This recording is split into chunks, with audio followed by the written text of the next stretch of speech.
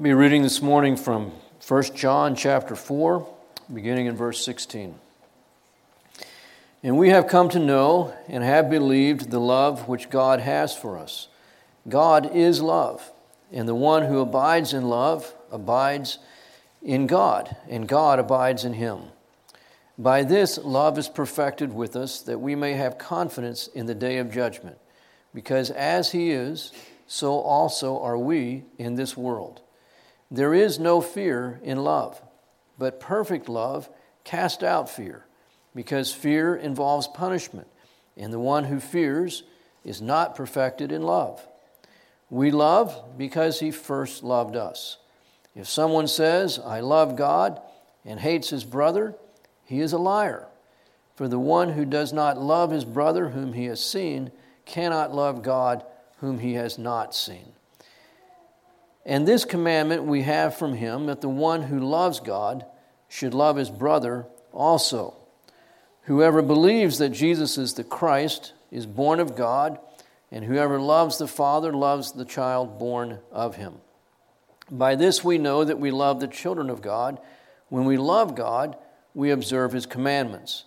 And this is the love of God, that we keep his commandments, and his commandments are not burdensome. For whatever is born of God overcomes the world. And this is the victory that has overcome the world, our faith. And who is the one who overcomes the world?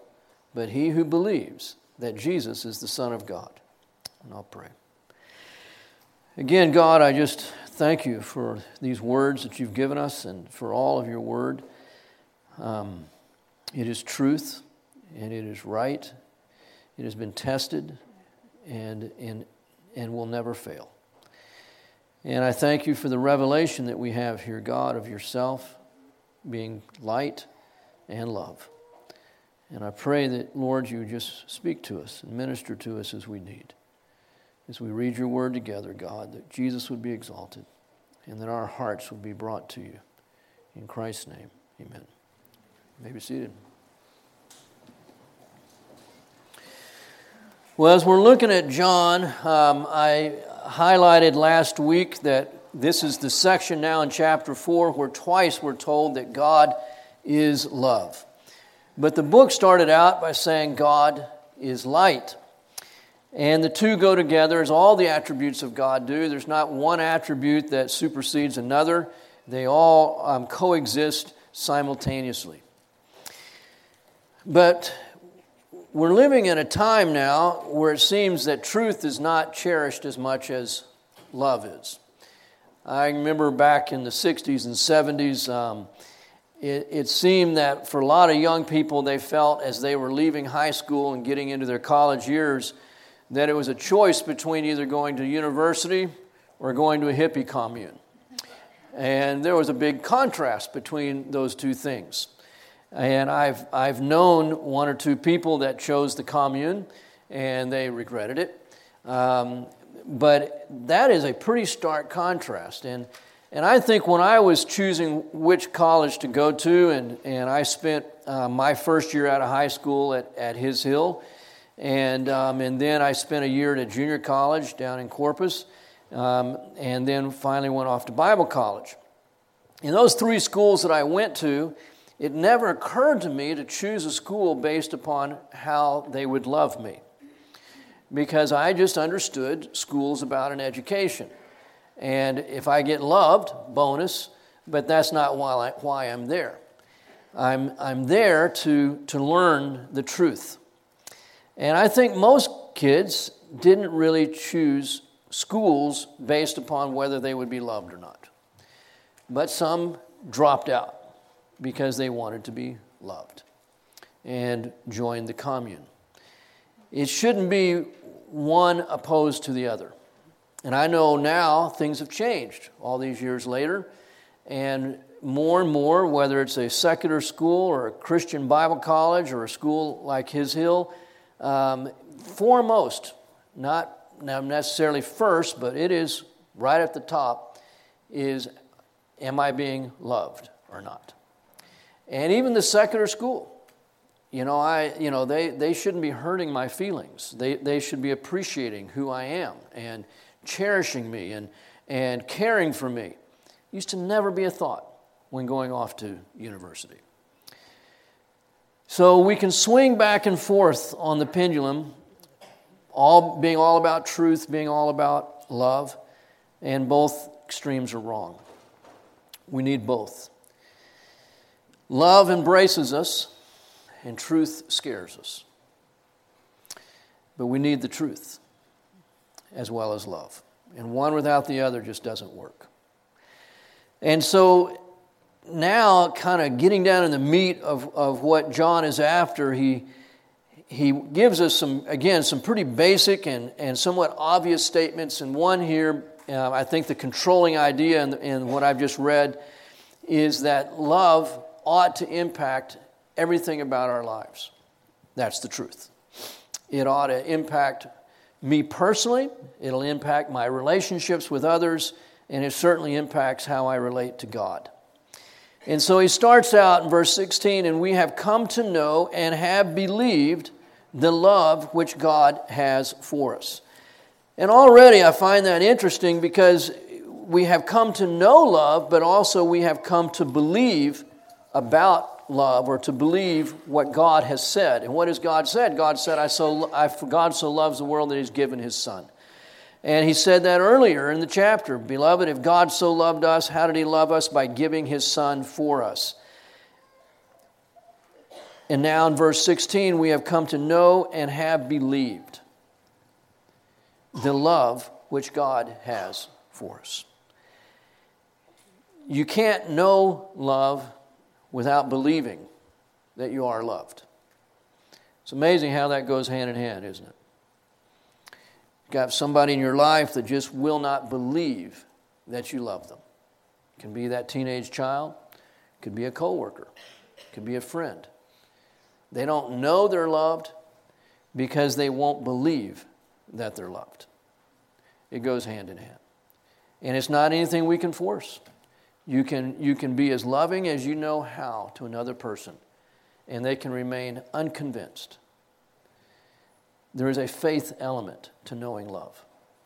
We have to believe we are loved. You think, what more could God have done to make His love known to us than to give His Son to die for us? But we have to believe it. And if we won't believe it, we won't know it. Same thing is true in how we relate to each other. We have come to know and have believed the love which God has for us. God is love. Okay? I believe that.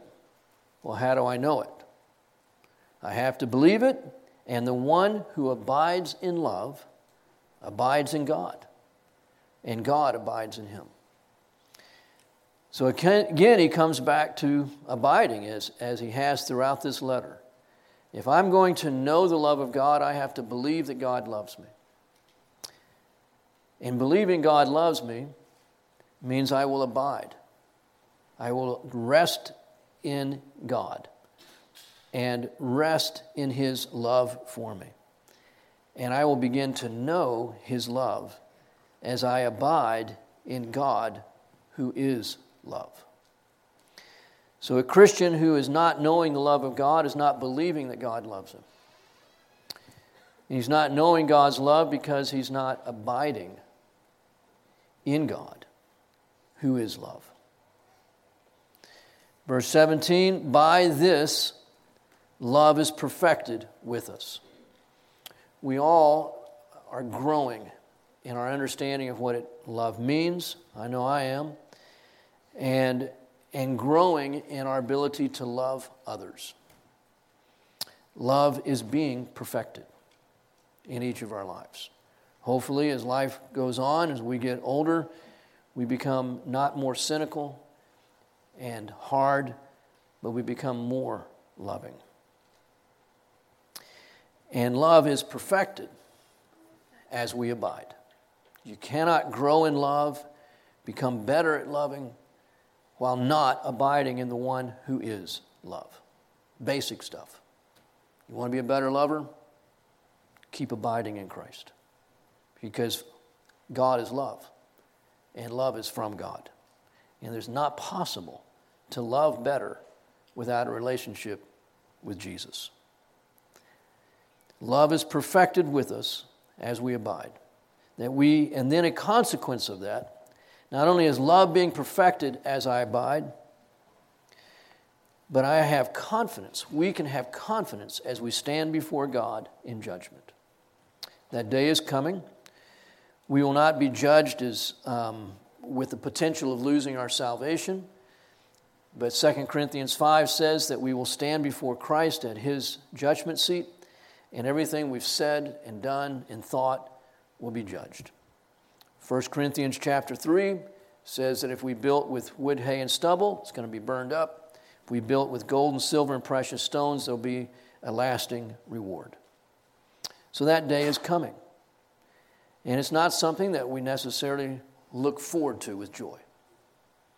There's going to be some shame at that time. John's already said that we can shrink back when Jesus appears. But it is possible to face that day of judgment with confidence. It's an amazing thought.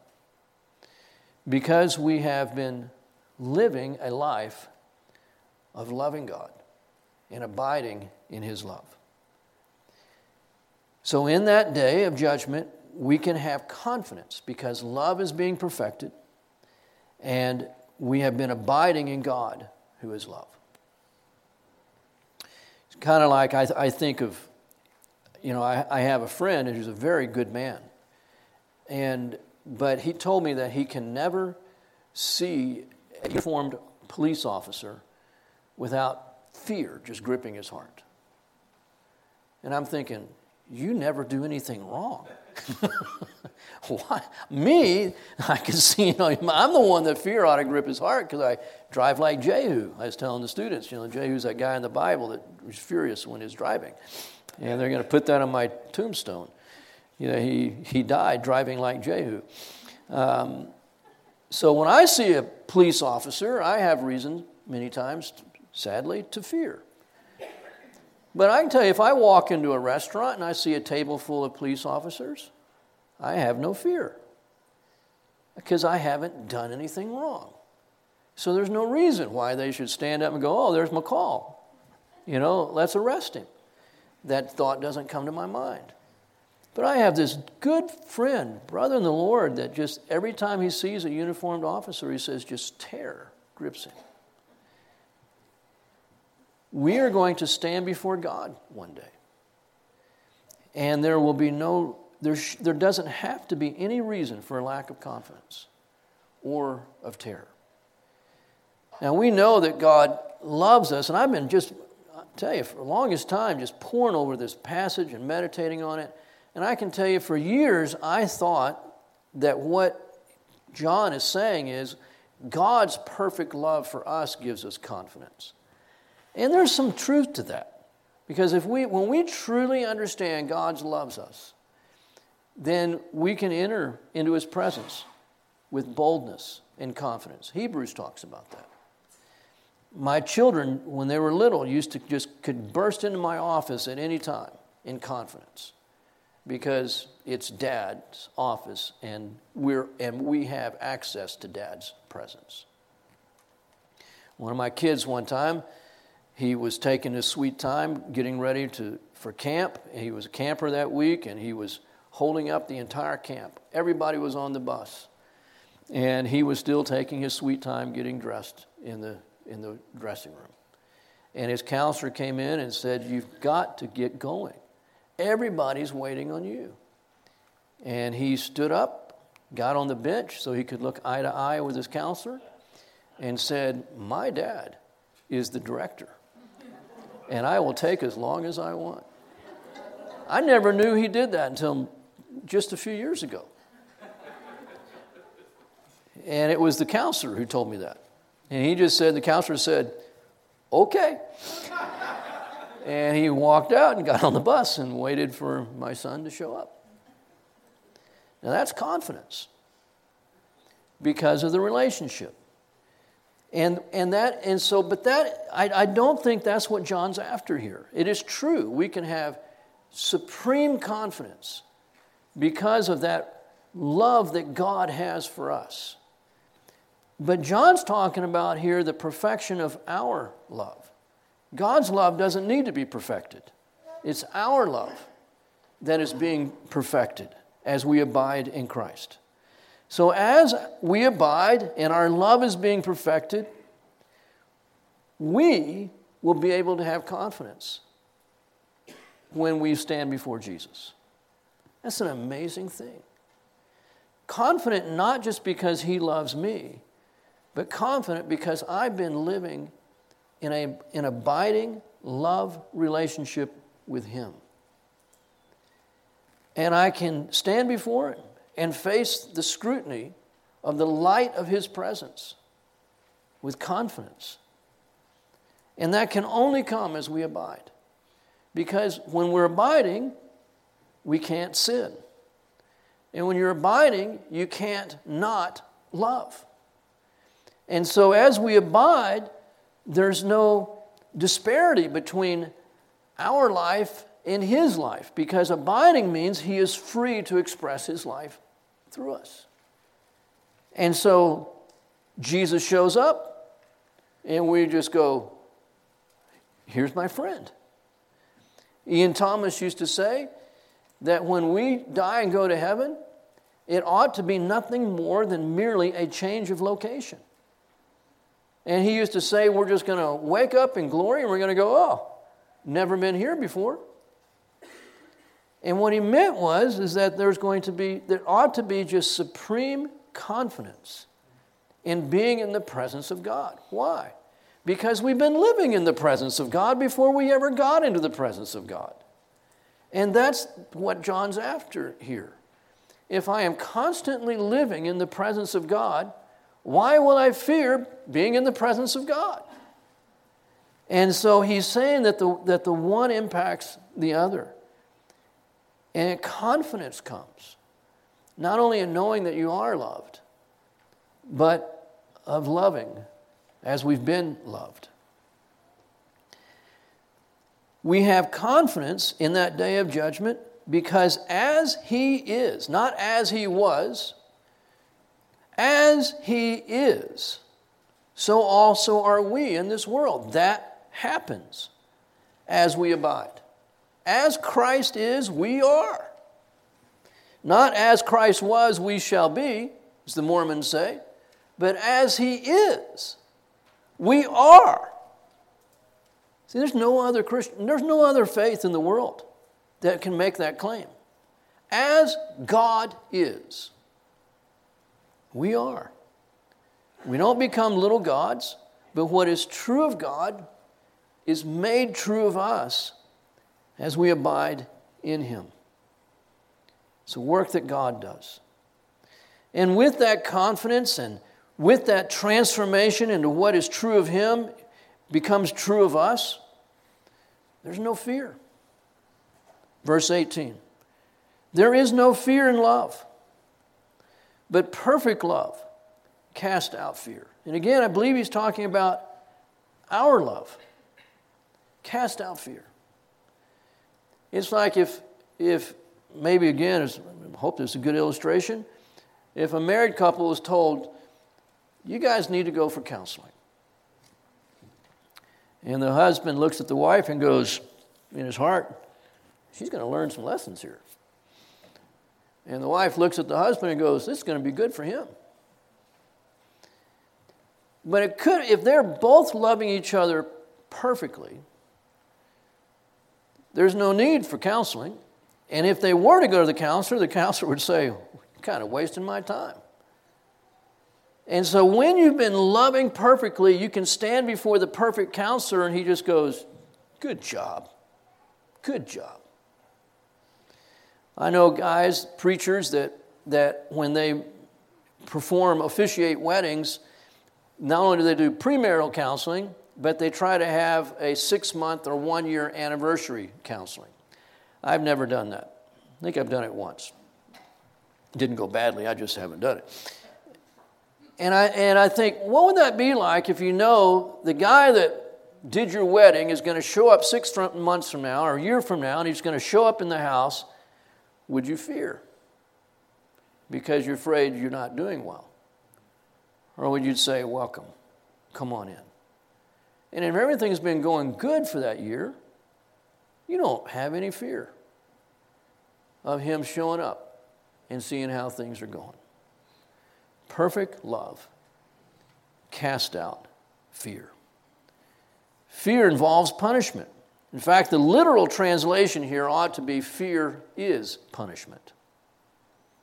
Fear is its own punishment, is what John is saying. And God hasn't intended for us to live that way. And the one who fears is not perfected in love. So 3 times in these verses, the perfection of love. This is a hard thing. Fear, punishment, love. Perfect love casts out fear. Fear involves punishment. We will never, as finite beings, be at a place where we should not fear God.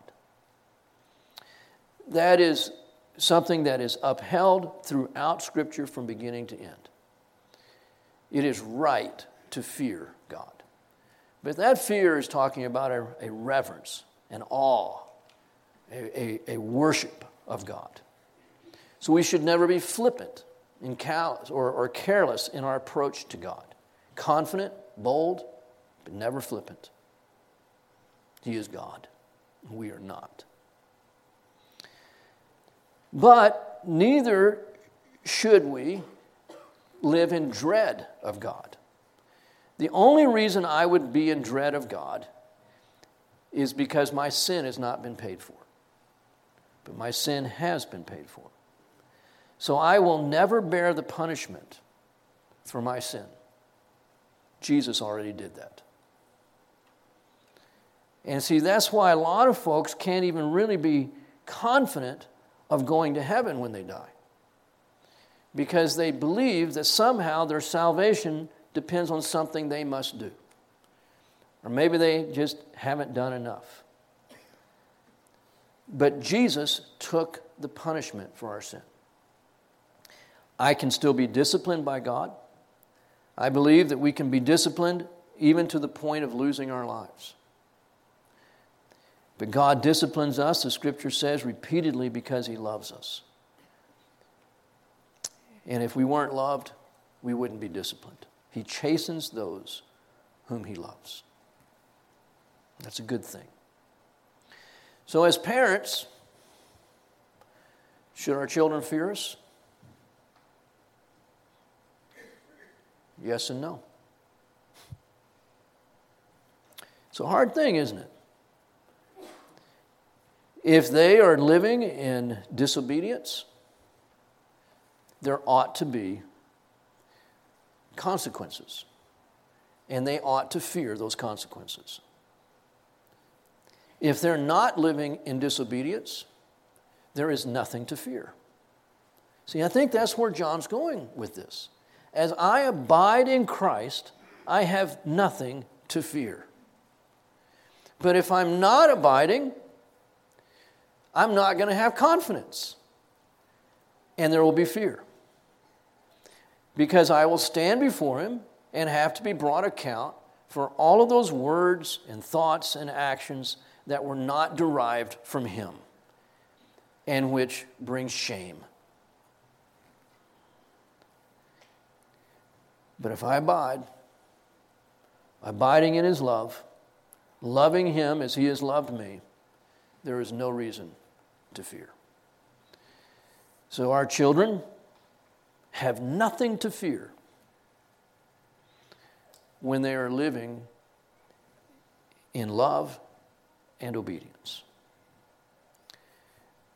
But in a good home where there is discipline, there will be fear when there is disobedience.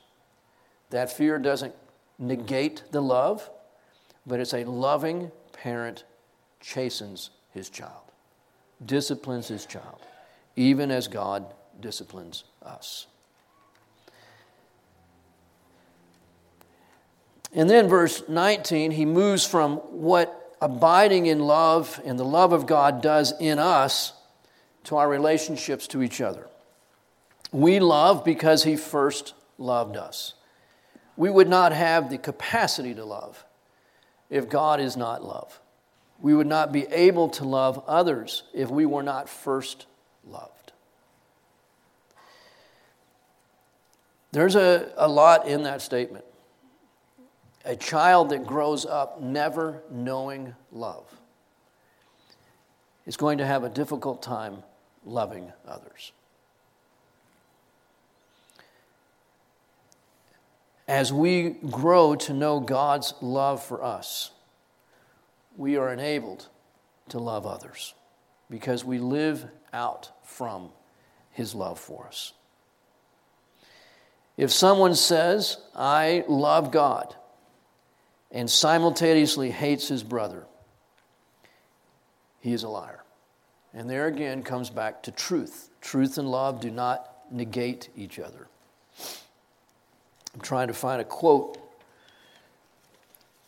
that I have by John Stott, and it's something to the effect that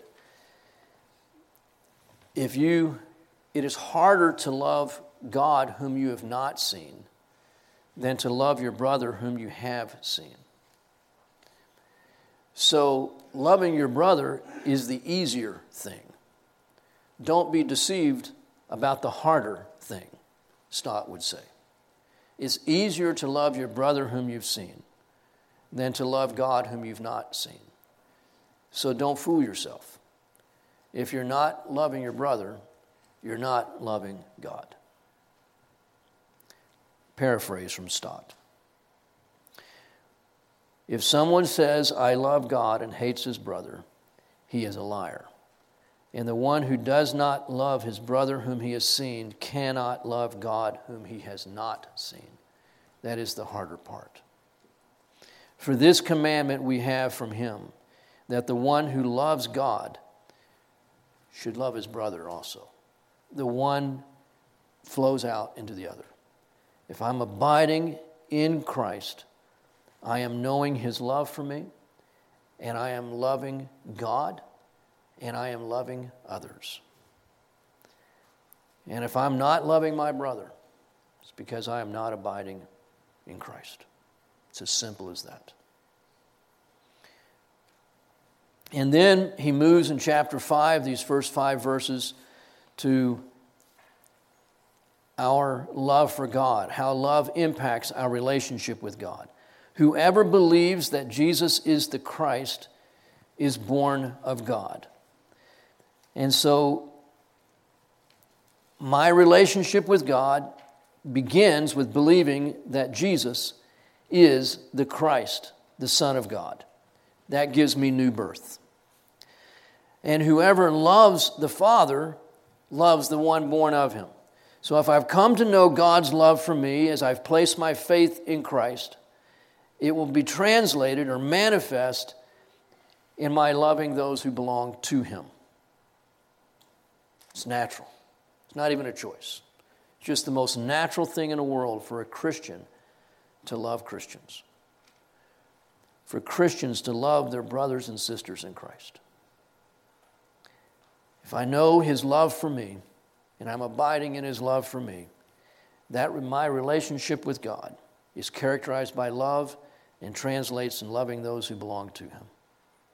By this we know that we love the children of God.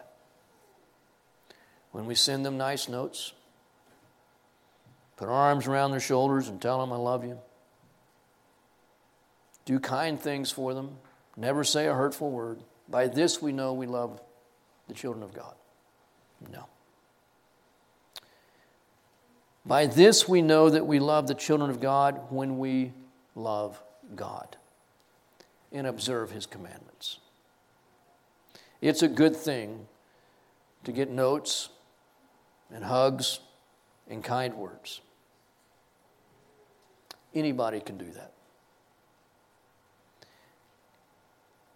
To love God and do what he says is supernatural. You can hate somebody and look them in the eye and say, I love you. You can hate somebody and put your arm around their shoulder. But what truly takes the Spirit of God is being obedient to God, keeping His commandments. Something we cannot do apart from the Spirit of God. And so what truly reveals that I love other people is how I live in relationship to God, if I'm obeying His commandments or not. That is the greatest test, the greatest proof, if I'm loving others. For this is the love of God, that we keep His commandments.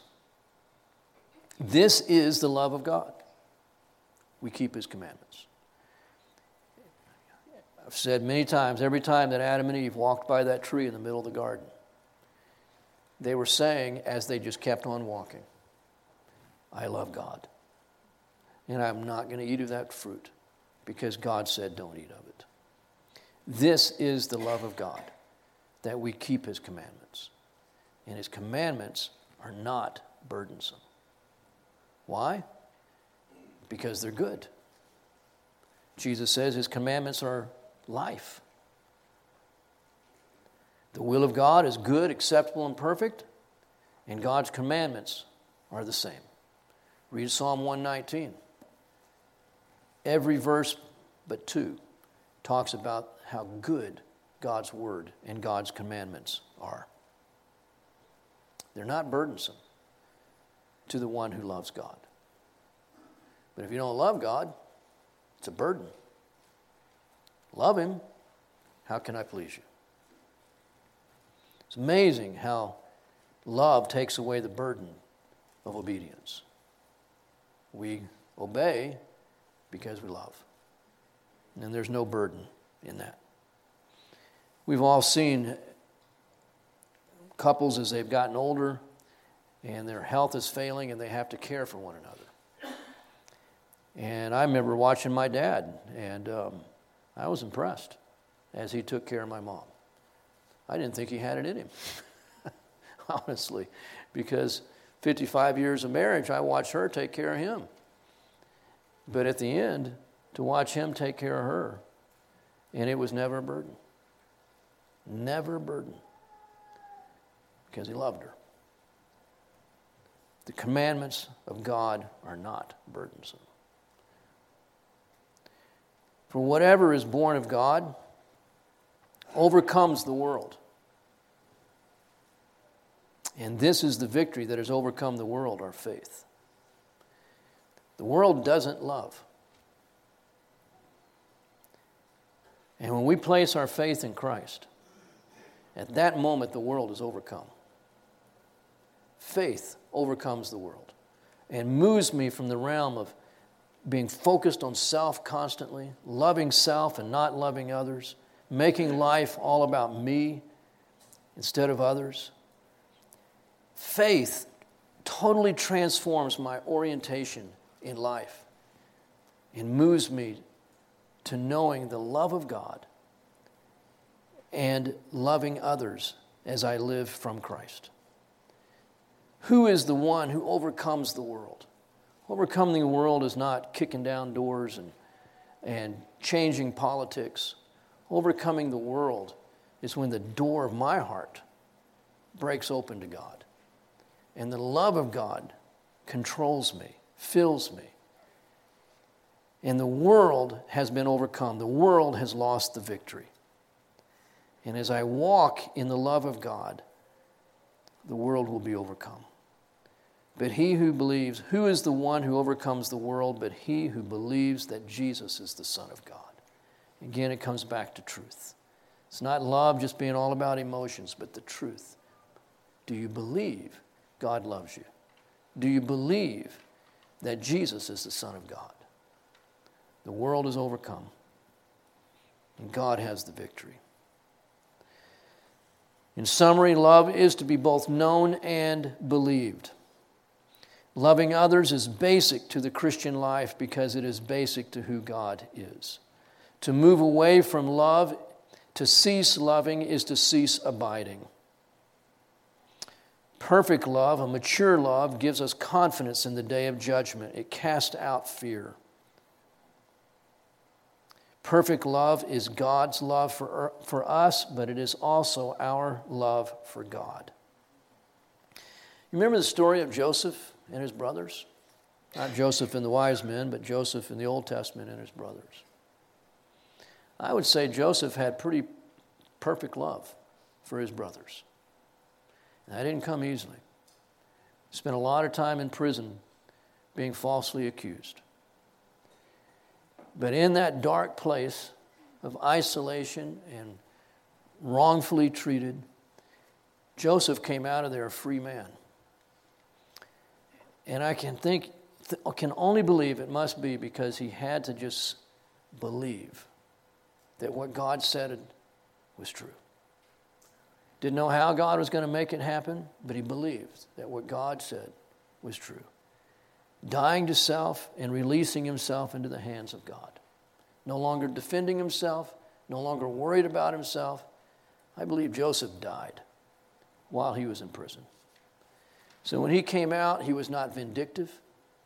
He was not defensive. He was not vengeful. It's a miracle what happened to Joseph in prison. And he loved his brothers. And when he finally revealed himself to them, I think it's in Genesis 45, there's that cry of his heart. He says, please come closer. Because they were pulling away. When they realized this man, second most powerful man in Egypt, is the brother they sold into slavery and thought was dead. They were pulling away, not drawing near. And it wasn't Joseph that was the cause of fear. It was their imperfect love, their treatment of Joseph. It was the brothers that needed to grow in love, not Joseph. And it was the brothers' inability to accept the truth, not to believe the truth about Joseph's love, which kept them in bondage right up to the very end. Right to the very end. After their dad had died, they're still worried about what Joseph would do. That had nothing to do with Joseph. It had to do with them and their hearts. I can't state enough just how central faith is to experiencing and knowing love. God is not our problem. Unless we're not abiding, he's going to discipline us. But even so, it's because he loves us.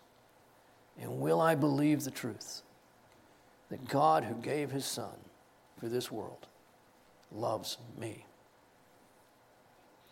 Love of God and love for brother go hand in hand. They cannot be separated.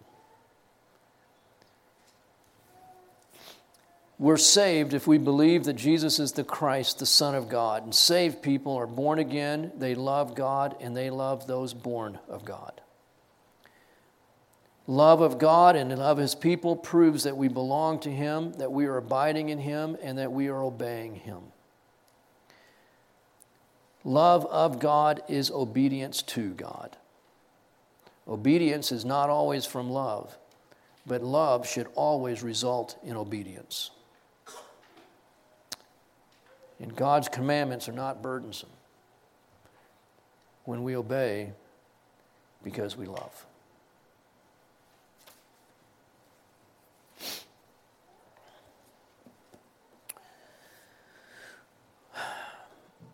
I think I've said all I can about this passage. It's one that, for me, in studying and preparing, it honestly is heavy because, on the one hand, I see got a lot to learn about loving and abiding in God and in his love. But the Lord has given these things again to encourage and strengthen our hearts. That as we see where we fall short, in our marriages, in our homes, in our relationships with each other. The answer is not to beat ourselves up, but to come to Jesus in faith and to believe the one that has saved us is more than adequate to love people well through us. Only He can do this, and He is in the business of doing so.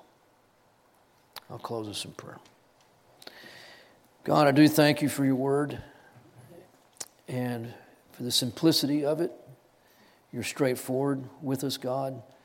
You don't say things to confuse us, but to bring us to the light.